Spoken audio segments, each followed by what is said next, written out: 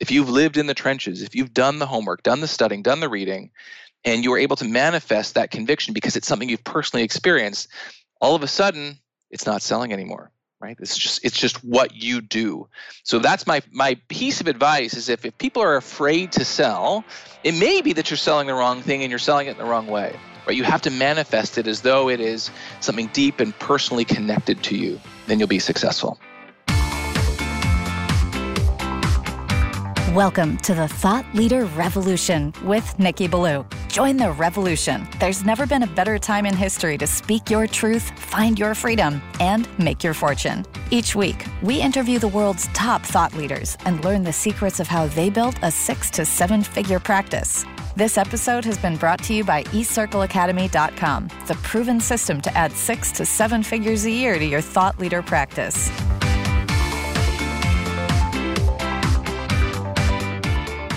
Welcome to another exciting episode of the podcast, The Thought Leader Revolution. I am your host, Nikki Ballou.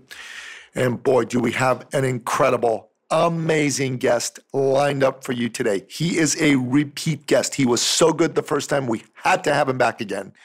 And he is truly one of the world's experts, thought leaders in the area of selling, and specifically selling from the heart. I am speaking, of course, of none other than the one, the only, the legendary founder of Cerebral Selling, David Priemer. Welcome to the show, David. Hey, Nikki. It's great to be with you again. Pleasure. Awesome to have you, my man. So, David, our listener is a man or a woman who basically has a dream to make a difference for people. They do what they do because they see that they've been given a gift by God, and this gift can help alleviate suffering for the people that they look to serve. And they listen to this podcast because they want to learn from you, our expert guest, how you have come to hone your skills, not only in delivering your genius, but also turning it into a brilliant, beautiful, money-making commercial enterprise. So, David, tell us your backstory. How'd you get to be the great David Priemer? Oh, my goodness. Well, I don't know how I'm going to live up to all of this amazing you've given me, my friend. I sincerely appreciate it. No, I mean, my medium is sales. And I'm sure there's a lot of folks listening to the podcast now who are salespeople. I do believe everyone is in sales, but certainly they could be in a sales career. And like most people in sales, I got into sales by accident. And this is part of the important part of the backstory. I feel we all get into sales by accident because we don't teach it in school, and it's a fairly accessible job for most people. So like most people, I got into sales by accident. I started my career actually about 20 years ago as a research scientist of all things, doing graduate work in engineering, and ended up getting into technical sales as a sales engineer during the turn of the dot-com boom, where all of these tech companies were just hiring people to work at their organizations to grow the business. And that's where I first caught the sales bug. And I'll kind of do a bit of a yada, yada, yada now. 20 years later, I have worked at 4 tech startups. 3 of the startups ended up getting acquired. 1 IPO'd. The 3rd startup, which I helped found in 2008, was acquired by a very big tech company called Salesforce, which is kind of, where the Super Bowl of sales happens. Huge company.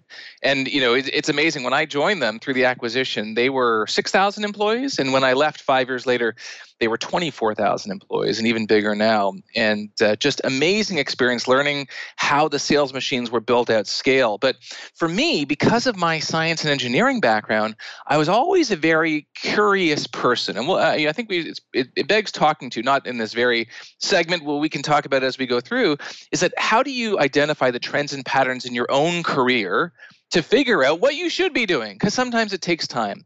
And I was always a very curious person, and I saw the world of sales almost like a scientific system, an engineering system. There were rules and patterns, but those rules and patterns changed over time, and I became hooked. And so after 20 years in the trenches in sales and sales leadership at these tech companies, I said, you know what, there's nothing I'd love to do with the second half of my career than teach the art and science of modern selling for this profession that I've fallen in love with. You know what, David? As you know, I believe very strongly that the noblest people in our society are salespeople. Because sales to me is an act of love. Sales to me is an act fraught with risk. When you go out there and you sell, you're actually opening up your heart. You're making yourself vulnerable, and you're saying to people, hey, here I am, warts and all, ready to serve you. Do you like me? Do you love me? Do you love what I have to say? And so many times you get rejected, and rejection hurts. Rejection is painful. And so for you to be someone who's willing to go sell, you need to be brave, you need to be courageous, and you need to love and care about people. Because if you don't have a desire to help people, you can't be successful selling. And I know you agree with me on this, David. I do. Oh, absolutely. Well, I think when sales is done correctly, and to your point, from the heart with authenticity and high conviction, and you can hear the passion in the other person's voice, it is the best profession in the world. But it's not like being a doctor or an accountant where there's a licensing body and schools and education people go to. Anyone can be in sales. And unfortunately, it's when you use the word sales or selling, and I borrow from one of my favorite sales books. It's a book called To Sell is Human by Dan Pink. And a great read for anyone who's interested, not just in salespeople, but it's how it sounds, humanizes the world of sales. When he did this survey, when he asked people, he said, when I use the word sales or selling, what's the first word that comes to mind? And he found that 80% of the words that people used to describe salespeople were negative, strongly negative, pushy, sleazy, those kinds of words. And we've all had, unfortunately, even us, me, you, we've all had experiences with those types of sellers because they didn't sell from the heart. They didn't sell with conviction. They didn't believe in what they were doing, and they did it unscrupulously. And unfortunately, those sellers are not only unsuccessful, obviously, in their careers, but they ruin it for everyone else. They ruin it for the good sellers. And so I agree with you when it is done in an authentic way. And you'll find oftentimes, and I'm sure a lot of people listening here on the podcast don't consider themselves, that they're in sales per se, but certainly if they're a thought leader, they're selling their thoughts every day. Think about in your everyday life, someone asks you for a recommendation of an article of clothing, a car, a place to go on vacation, an electronic device, whatever it is. And when you love that thing that they're asking you about, you can speak about it with high degree of conviction, with high passion, and you are selling. And so the idea is that the best sellers can put themselves in that state of flow when what they are selling is something that they genuinely believe in. And those are the ones that you see that are doing it the right way. That's really well said, my friend. It's really well said. And the challenge for a lot of people in our industry of thought leadership, right? A lot of people, for them, they might even think, oh my God, I'm not quite a thought leader yet, but they might be in the coaching or consulting game, right? On their way to becoming a thought leader. The very idea of selling scares them for all the reasons that you said. And they don't want to be thought of as a slimy, sleazy, pushy salesperson, right? And that's unfortunately what's given sales a bit of a bad rap, because historically, that's what people have associated with salespeople, right? But things have changed in the last 10, 15 years, haven't they, David? Why don't you expand a little bit about that? Oh, yeah. Well, I mean, the game has changed a ton. And one of the reasons why, when you think about a negative experience, people say, what is this stereotypical worst negative experience that people would have with a salesperson? A lot of people conjure up these images of the sleazy used car salesman. That's what the sleazy used car salesman. Now, I would say the sleazy used car salesman existed in a completely different time. So think about it. When you went to go buy that used car, you didn't know at that time, if the car that you were buying was a peach or a lemon, so they say. You didn't know if it was good or bad. The dealer could have dressed it up, polished it nice, and it looked like a good car. And there was no way for you to know, because that existed in a time where, as Dan Pink calls it, information asymmetry existed. Sellers and buyers had different pieces of information. And even when I started, in my sales career 20 years ago, we were selling a web-based solution, which was kind of, new at the time. the web was a thing. The web had been around for some time, but there were no like review sites. You couldn't necessarily even go into like a Google, which I don't even know existed at the time, and type in, Nikki Ballou reviews and saw what came up. That didn't exist. And so that idea of information asymmetry, has persisted for quite some time. Nowadays, right, there's what we call information parity. If you want to go on vacation, buy a device, buy a car, whatever you want to buy, not only can you find reviews and peer curated information on that particular product or service, but it's so accessible. Right? It almost falls in your lap. And so that has kind of been taken away. So the power of the seller in terms of manipulating information, the unscrupulous ones, has completely gone away. Buyers are a lot more motivated to hear what other buyers like them say, to the point where, they when they engage with a sales rep, they're already, 70, 80, 60, whatever you want, very far into the sales process. So when you think about kind of the sales environment that gave rise to that very poor experience, a lot of those factors are not in place today. And so I believe that the poor sellers will be weeded out with increased efficiency in the modern selling era. But it's been really interesting because it's also changed the game. It's also forced sellers to change the way they sell and become a lot more consultative and helpful, because they know their customers are coming in a lot more armed and knowledgeable than they have been before. That's all bang on. And a lot of what you're saying applies to sales organizations that are large companies. And I wonder how we can bring this down for the person that's probably listening to this podcast episode right now, who tends to be a solopreneur, or maybe has one or two people working with them, right? These folks, David, many of them love delivering their genius to their customers, but they hate selling. They hate the process of looking for clients. They hate the process of sitting down in front of a client. They hate, dare I say it, asking for the sale. So how do we convince that individual who's listening to this episode, hey, there's a way for you to be effective, successful, and love selling?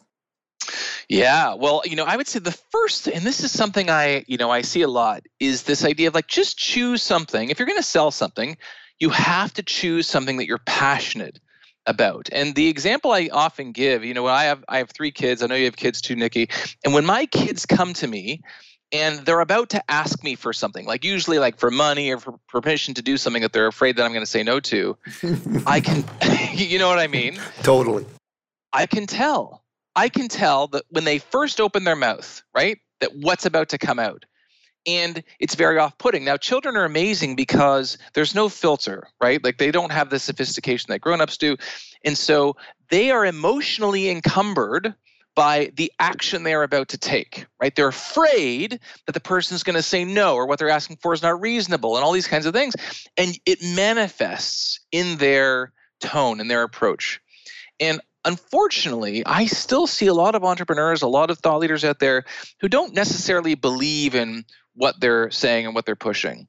They picked an idea that they thought would be a good business idea. They thought there was a need in the market. It was a business need that maybe they didn't see or experience themselves, but they said, hey, you know what? There's people who need A, B, and C. I could be the person to do that.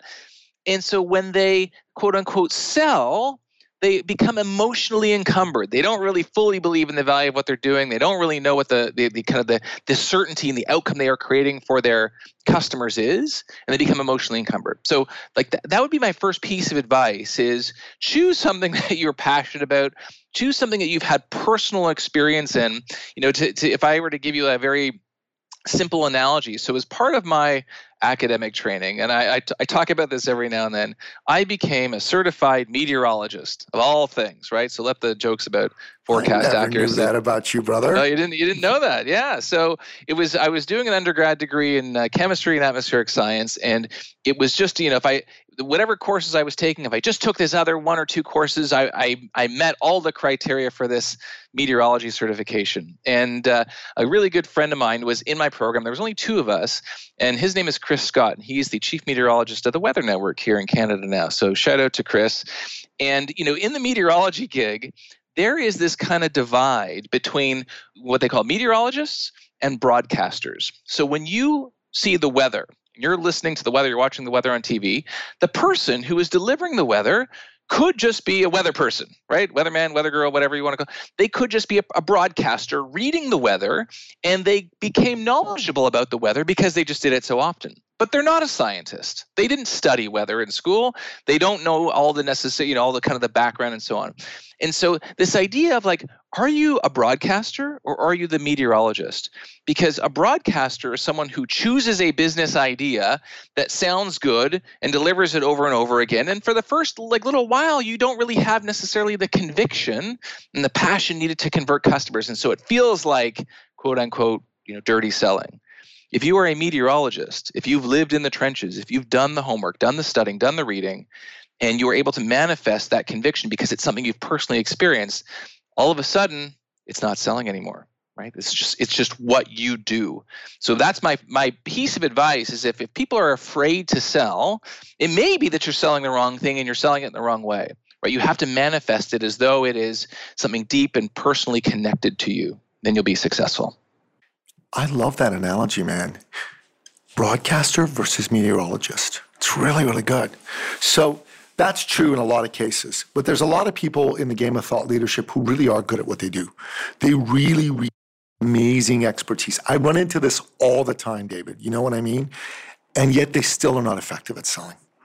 They're still able to get past that fear of being thought of as a slimy salesman or a slimy sales girl. Let me say that again. Slimy salesman or slimy sales girl. I got to say that fast 30 times, right? Yeah. So what do you say to that man or to that woman who's really good at what they do, but they're so deathly afraid of the process of selling? Yeah. So there's a lot of actually some really helpful, what I call messaging tactics that I teach, in my training curriculum to my clients that any thought leader can use as well. And part of the challenge when people get all wrapped up and they don't like the feeling of selling, it's because they're too wrapped up in the mechanics. They're like, okay, what do I say? And when someone says like, what is it that you do? How should I respond? And I tend to go and describe what it actually is I do. Oh, I help married men with this area of their life, or I help business people figure out A, B, and C. And it becomes very tactile, very in the trenches, very low level. And people can sometimes react as though it's like a pitch, right? Their clients kind of react as though it's a pitch, and it becomes very off-putting, and it gives kind of feedback back to the thought leader to say, maybe I don't know if this is really landing. And then there's this kind of spiral, and then they say, well, it feels like I'm selling. I don't want to do that anymore. And so the question is, how do you sell without selling, right? How do you manifest that conviction? And we don't have time to get into kind of everything here on the podcast, but one of the tactics that I teach and I use a ton is what I call the belief statement. And rather than when someone says, "Well, what is it that you do?" right? Rather than telling them what you do in a kind of very tactical way. Oh, I train salespeople, right? Or I give public speaking talks, right? Like people don't care about that. Think about what you do in the context of a belief statement. So when I say, what is it that you do, Nikki? Start your response with, well, at my company, or what I believe is. At my company, we believe. I believe that. And then go from there. And your belief statement should be simple. It should point to a specific, well-understood problem. It should not mention your products or services directly, but it should be something that your target audience would be smiling and nodding to and saying, yes, tell me more about this. So for example, one of the great examples, I love all these examples from the tech community. There was a company called Trunk Club based in Chicago. They were acquired by Nordstrom. And what they actually did, if you said, what do you do? They would say, well, we are a service for men who they come onto our website, they give us all their physical measurements, and every month we send them a box of clothing that we think that they're going to like. And whether they decide to keep certain things, they give back certain things, and we call it Trunk Club, right? And it's kind of like a clothing of the month club, right? And people would smile and say, oh, that's nice. But if you phrase it in a different way, if you said, and this is what they led with, they said, at Trunk Club, we believe that men want to look good, but they hate to shop, right? Now, all of a sudden, you're not selling. You're not describing what you do. You're describing why you do it. You're creating that emotional connection with your target customer. And that's one of the easiest ways to not only sell, but sell in a way that is high conviction and low emotional distress, low emotional encumbrance. It does not trigger that gene, right? And so think about what you do in terms of the belief statement. I like this. Okay, let me try this out with you, David, since you know I'm here.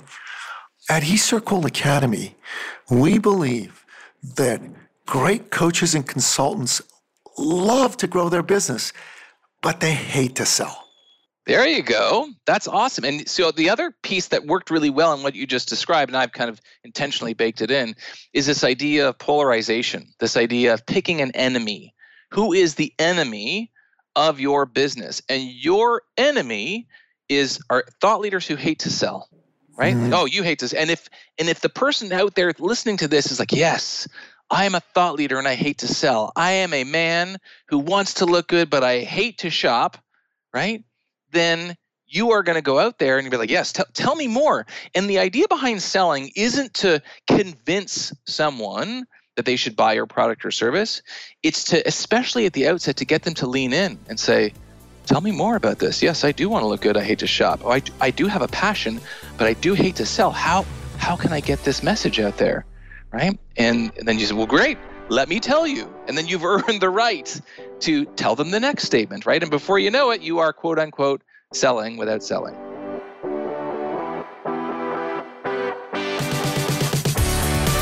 My God, that was genius, brother. That was genius.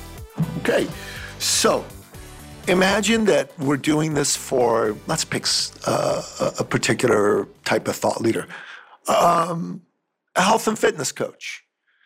So how would they say it? Something like, at ABC Fitness, we know that new dads want to look great, but they have no time to go to the gym.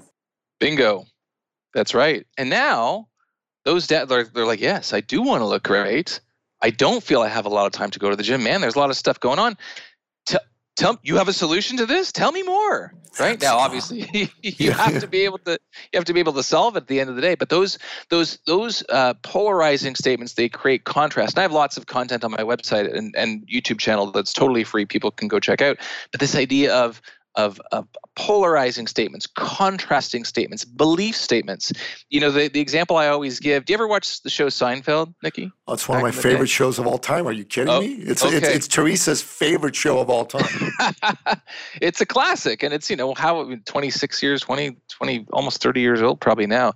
One of my favorite episodes. There was an episode. So there, for those of you in the audience who remember, there was a show on in the 90s called Melrose Place. It was a spinoff. Oh yeah, I remember Melrose Place. Of a show called Beverly Hills 90210. And there was a Seinfeld episode where he was dating a police officer, and the police officer was kind of razzing him about liking Melrose Place. Like, I know. Yeah, he's like, you watch Melrose Place? He's like, no, I don't watch Melrose. He would never admit to watching Melrose Place. And she's like, it's okay. You can, if you like Melrose Place, by all means, you should say, you like it. He's like, no, I never watch it. She's like, I could put you on the polygraph, the lie detector, and we can see if you go, all right, I watch Melrose Place. Well, so what does he do? He's all nervous about this lie detector test. So he goes to his best friend, George Costanza, and he says if you remember this episode, he says to George, you're the best liar I know. Teach me how to lie like you, right? And George Costanza's like, look, my friend, I can't teach it. It's going to Pavarotti and saying, teach me to sing like you. Can't be done. But here's the trick. And if you remember this from the episode, he said, Jerry, it's not a lie if you believe it. Not a lie if you believe it. And the idea behind that, I'm going to bring it back to what we're talking here about thought leadership and selling, is that if you can deliver an idea, a pitch, a solution with high conviction, because you have anchored your talk track on something that you so deeply believe in, not only will it come out in a very passionate, empowered, and high conviction and convincing way, but you will not be emotionally encumbered when you deliver it. And so I always think about like these belief statements, these contrasts, these polarizing statements as something that you manifest. You're hanging your hat on because it's so deeply rooted in your psyche, in your belief system, that a lie detector, and certainly customers are amazing lie detectors, it would never get triggered, right? You have to anchor your belief so deeply in what you do and the value add to your customers that they see that, they feel it. That's genius. And you know what? Mark von Musser, who you met when you attended our event in October 2017, talks about the importance of conviction when you are with a potential client. And conviction is everything. Your conviction is actually necessary for your potential client to see, because that's going to give them confidence that your solution's the right one. Now, that's not important just for you making the sale. That's actually important for them to believe in the solution, so that when they do make the buying decision to go with the solution, that level of conviction gets transferred to them, and therefore they're going to act on what you teach them, and they're going to get the results. So conviction is super important and super necessary, not just to actually effectuate the sale, but actually to help the client get the result. Absolutely. Well, it's funny. I work with a lot of clients in the kind of the high tech space, and most of these clients have a kind of a sales cycle that lasts for a certain amount of time. There's various stages. First, you get a demonstration of the solution, then we have to meet your stakeholders, then we give you pricing, and then there's a proposal and all these kind of various steps. And one of the things that we talk about is this idea of, so I'm a scientist by education, so I always go back to science examples, but it's science and Seinfeld, so to speak. I love it. Good alliteration. Is this concept of escape velocity. And the idea of escape velocity is, when you throw something up into the air, it comes back to Earth.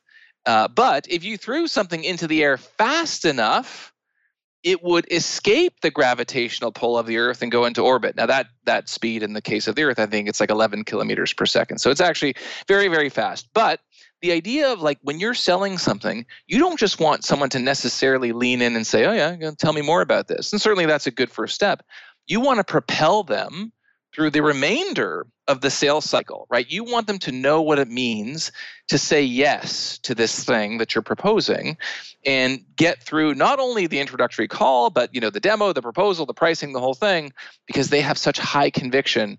And you experience this in a very micro way. I say you, I mean most of us, when we're, let's say, we download like an app on our phone or on our computer, and then we go through like the terms of service and we just click yes, set up, because we want to get to the end, right? Like we have such a high conviction that we want to get, to kind of the promised land, that we just kind of not necessarily, buzz through all the upfront pieces, but certainly in a sales cycle, you want to create as much emotion and conviction and belief up front to propel that person through the rest of the process.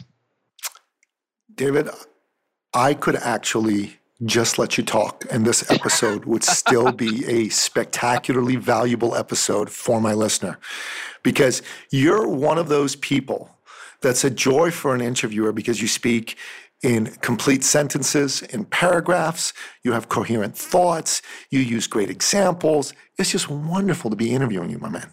I'm really, really enjoying this. So let's delve into the cerebral selling approach a little bit more.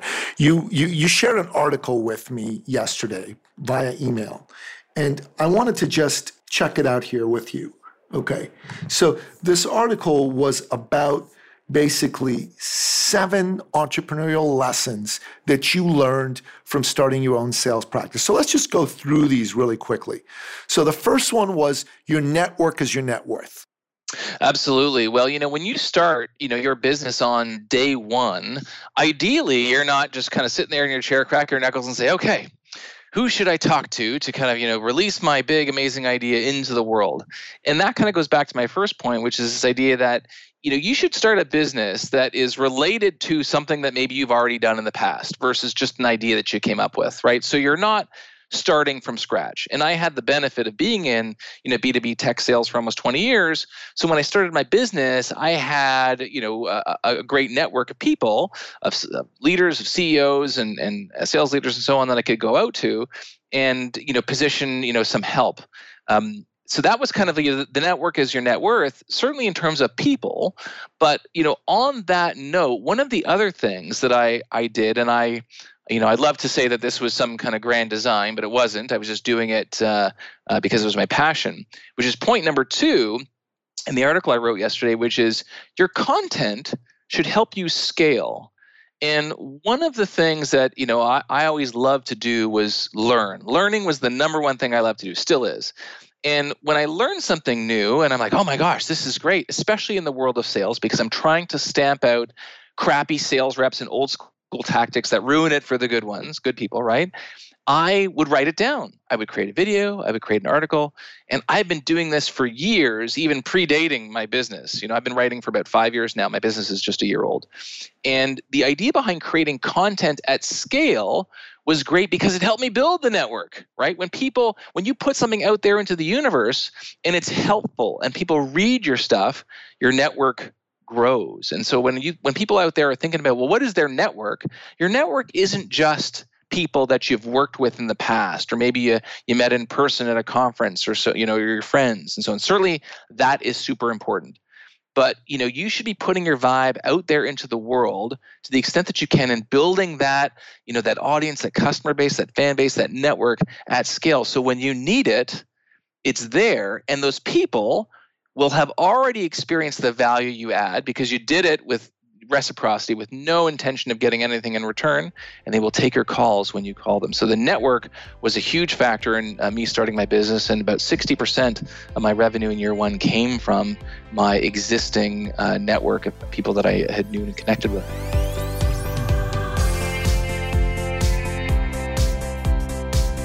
Well, that's fantastic. And then let's hop into point 3, which is about maximizing the right revenue. You talked about how Marshall Goldsmith said that he only works with great leaders who want to get better.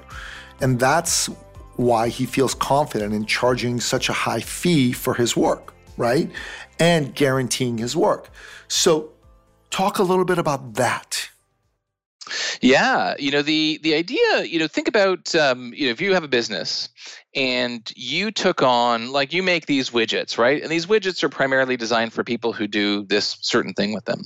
But then a customer comes along and says, oh, you know what, this is an interesting widget. Maybe I could use it for this other purpose. And you're like, okay. And then they come back to you and they say, but you know what, I need you to change the widget a little bit because it doesn't really suit exactly what I want to do. And you're like, oh, okay, I'll change it a bit for you. And then what happens is you just end up getting bifurcated and pulled in all these, kind of different directions. You take on all of this business, and really kind of the vision, the thing that you started with at the beginning that was supposed to be driving everything forward, gets diluted. And the same thing happens in the thought leaders business, in the services business, the product business. When you take on clients who don't align with your vision, with where you were looking to push this product, with the value you can add, A, you usually don't end up delivering the value that they were hoping for, and B, it can hijack your roadmap, and whether it's a product roadmap, a content roadmap. And so really you want to work with the clients who are aligned with your mission, with your vision, with the product, with the value you can add. Sometimes I refer to it as like taking people's money. Like, I don't want to take people's money. Like, I have, lots of clients who are willing to pay me to do things for them. But if I don't think I can drive the business outcome that they're looking for, if I don't think that they're going to be a raving, excited customer and happy client at the end of the day, that's not what's going to drive my business forward, right? And I know it's tough, especially at the beginning, when you have zero revenue and you're like, I should just, and I say this at the beginning because this is how I felt at the beginning of my business. When you open your doors as a thought leader, as someone who's living your passion, you're just hoping that someone pays you to do anything, right? Very true. Very true. So it's some validation, but over time, I was blessed with getting a really fast start. And I could be a little bit more choosy about the revenue I took on and the projects I took on. And think about you are, as a thought leader, you are bringing the future to your customers, and you work with these kinds of customers every day. So, you should absolutely take their input. You should absolutely be agile and pivot where appropriate, but make sure that you're taking on the right revenue to drive your business forward. Brilliantly said. So you talked about the fourth point a little bit already, because you spoke about how you love to learn and how important it is to love to learn and to learn how to learn. So can you expand on that a little bit and segue into point number 5? Because I think the points 4 and 5 go together, learning how to learn and making the time to learn by reading and getting smarter. Yeah, for sure. Well, it's funny. I have a blog post that I've half written because I'm trying to finish it off, and I'll explain what I mean. As a science and engineering guy and a curious person, I am both blessed and cursed with the ability to learn. I love to learn, and I love to learn new things. And when I learn those new things, I'm good at doing those new things. And so, especially as you build your business, I can create a website, I can create content. I love to, I can cook, I can rewire my kitchen, I can pay the taxes, I can do everything I need to in my business because I love to learn how to learn. Now, look, not all those things are things that necessarily I should be spending my time on. There's probably time spent better doing other things, but it's the thing that I tell my kids. I said, look, the job, my father would always tell me growing up, he said, you know what? The job that you're probably going to do when you grow up hasn't been invented yet, right? And to a great extent, he was correct. And so that's the same thing I tell my kids. I say, the job you're going to do hasn't been invented yet. You need to learn how to learn and have a systematic approach and methodology for learning how to learn. So I try to reinforce that with them. And the reason I haven't finished my blog post is I'm trying to crystallize, okay, well, great. If learning how to learn is important, how do you do that? Which leads into number 5, which is make time, at the very least, just make time to do it. It's very tough. And I use the example of reading. I love to read. I'm not a fast reader, and I'm sure there's a lot of people out there, they're not fast readers. I'm distracted like a lot of people. I only read oftentimes when I'm on the subway or on a plane where I'm kind of, captive, so to speak. But as a thought leader, your mission is to bring that future to your clients and to always be getting smarter. And unfortunately, you can absolutely get smarter by working with your customers, but that's not enough. It's not enough. You need to seek out knowledge. There's fewer people for you to learn from in your immediate sphere because you're not working necessarily at a company with people around you. And so it's important to do things like carve out time to read, carve out time to think. And I actually find that for me, one of the reasons why I love to write and I love to create videos is because it forces me to do research. It forces me to crystallize my thoughts for my clients. And, one of the best things, one of the biggest things I think about when I think about thought leadership is that idea of synthesis. How are you taking content and knowledge that's out there and repackaging it in a way that your customers can easily consume and it can help solve their problems? And so learning how to learn, assimilating that great content, making time to read and get smarter to bring the future to your clients is something that every thought leader needs to do. No, 100%, man, 100%. And the last 2 points in your article around protecting your house, which is basically self-care, right? It's very important to do that.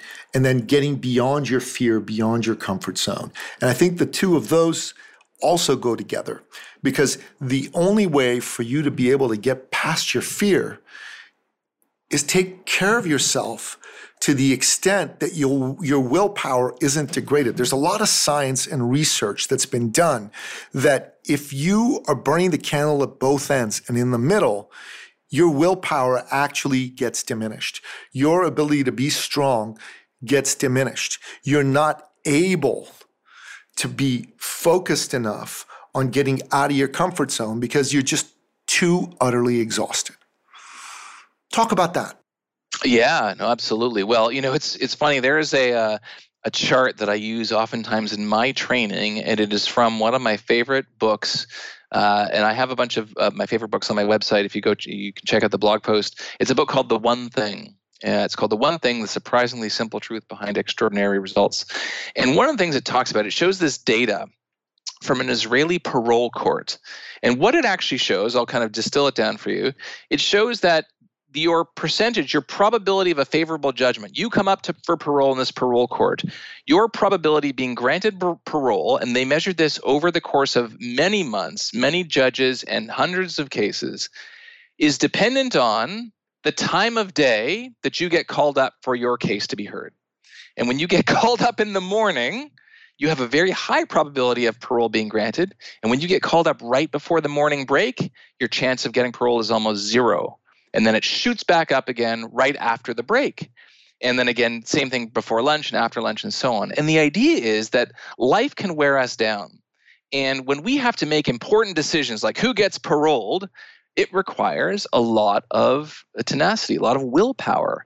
And willpower is like the bars on your phone, you're the battery. Like once it wears down, it's down and it's zero. And you can't bring it back up unless you do things like sleep, eat, indulgence, playtime, whatever it is for you. And you all experience this, and I say you all, everyone listening, you all experience this every day when you come home at the end of a long day and you say to yourself, you know what I deserve, right? It's never anything good, right? Your default judgment is a beer, a cheeseburger, a pizza, whatever it is, because that's how we replenish it. And so when I say protect the house, I mean, if you want to be sharp and you want to be making tough decisions, big decisions, helping your clients unstick their toughest problems, the problems they couldn't solve on their own, otherwise, why would they be calling you? You need that willpower, right? You need that mental tenacity. And the way we replenish it, I say protect the house, exercise, going to the gym, family time, even watching TV and relaxing, all very important in the process of making good decisions and building your business.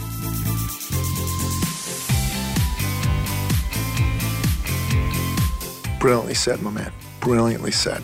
I really love this blog post, and I think that my listener would very much benefit from this. So we'll definitely post it up in the show notes so they can access it. And I took a look at your reading list. It's a great reading list too. We need David Priemer's book out pretty soon. I'm working on it. Actually, I had a conversation with the publisher earlier this week about doing, but it's actually part and parcel of, one of the things I said at the outset, which is you have to build your network at scale. And for me, writing a book I've written dozens of articles and videos. It's a bucket list thing, but also it's one of those ways that I can help build, a great network at scale. Yep, it absolutely is. It absolutely is. So, David, the person who is our listener, they typically are a thought leader, a coach, or a consultant, right? And most of them listen to this show because they want to find out from you, our guest, and from me, the host, what are the tips, tricks, hacks that they can implement in their life and in their business to take them to the next level. Okay. So very simply put, what are your top 3 expert action steps that you recommend our listener take on to become better at selling from the heart, to be able to grow their business, and to have a more empowered life? Yeah, absolutely. So the 3 things I think about, the first one is, as I mentioned earlier, pick something that you're passionate about. One of the authors and speakers that I look up to and like the most is Simon Sinek. And I know there's a lot of Simon Sinek fans out there. It's funny, I have stay tuned, I have a video coming out. I have a signed flip chart that Simon Sinek did at a conference that I got to meet him, and I have it on the wall in my office behind me, and I put a little video together because people always ask me, what's that thing behind me? But so Simon Sinek, he says, people always ask him, how do you become such a good speaker? And he jokes and he says, I cheat. I only speak about things that I'm passionate about and things that I understand. And so my first piece of advice is choose something you're passionate about, right? If you are not passionate about it, you cannot easily manifest the conviction needed to describe what you do, then no one will believe you. So number 1, choose something you're passionate about. Number 2, I would say keep learning. And, the idea of even reading a book, okay, I have all sorts of stats on my website that say 43% of people who graduate from college will never read another book in their life. That's insane. It's insane, right?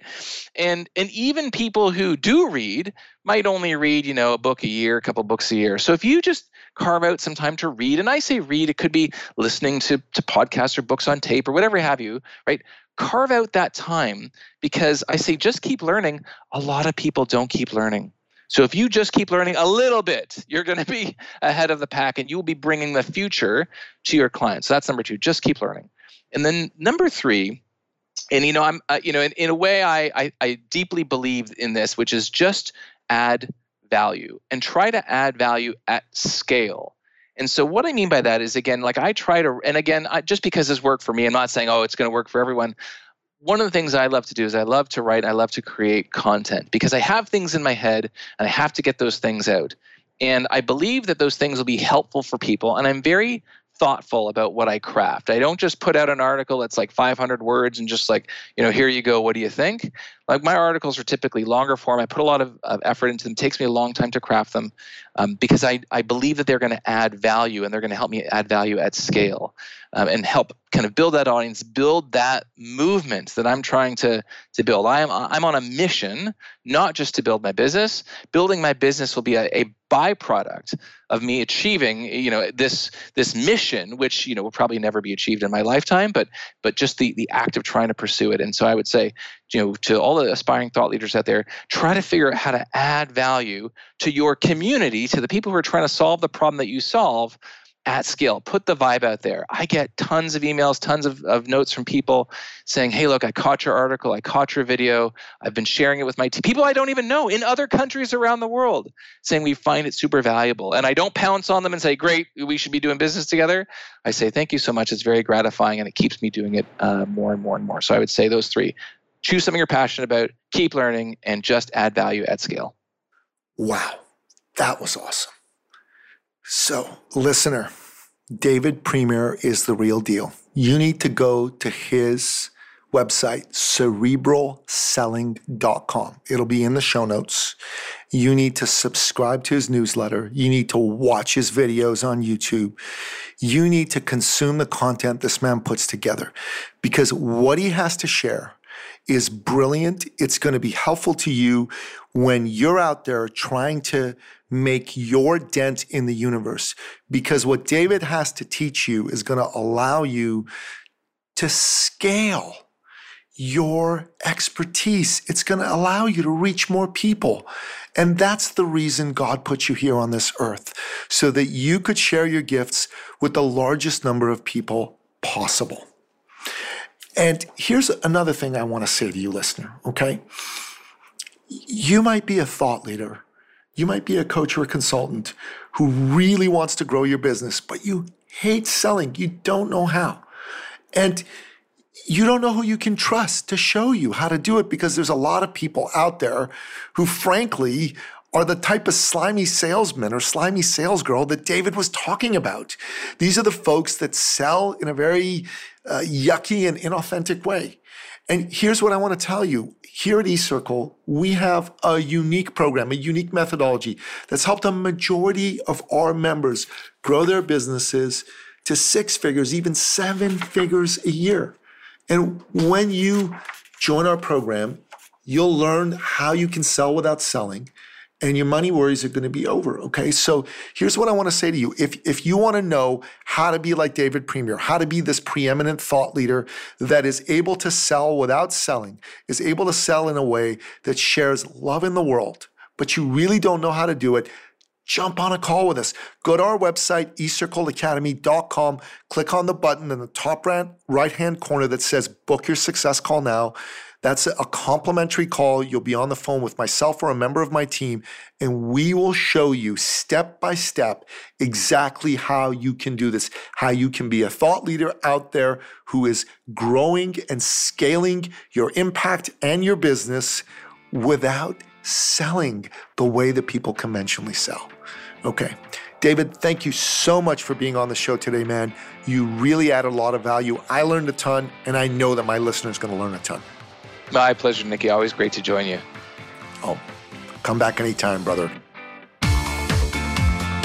And that wraps up another exciting episode of the podcast, The Thought Leader Revolution. To find out more about today's incredible guest, David Priemer, go to the show notes at thethoughtleaderrevolution.com. And to jump on a call with myself or a member of my team to find out how you, as a thought leader, can grow your business, even if you hate selling, go to ecircleacademy.com/appointment or click on the button in the top right-hand corner.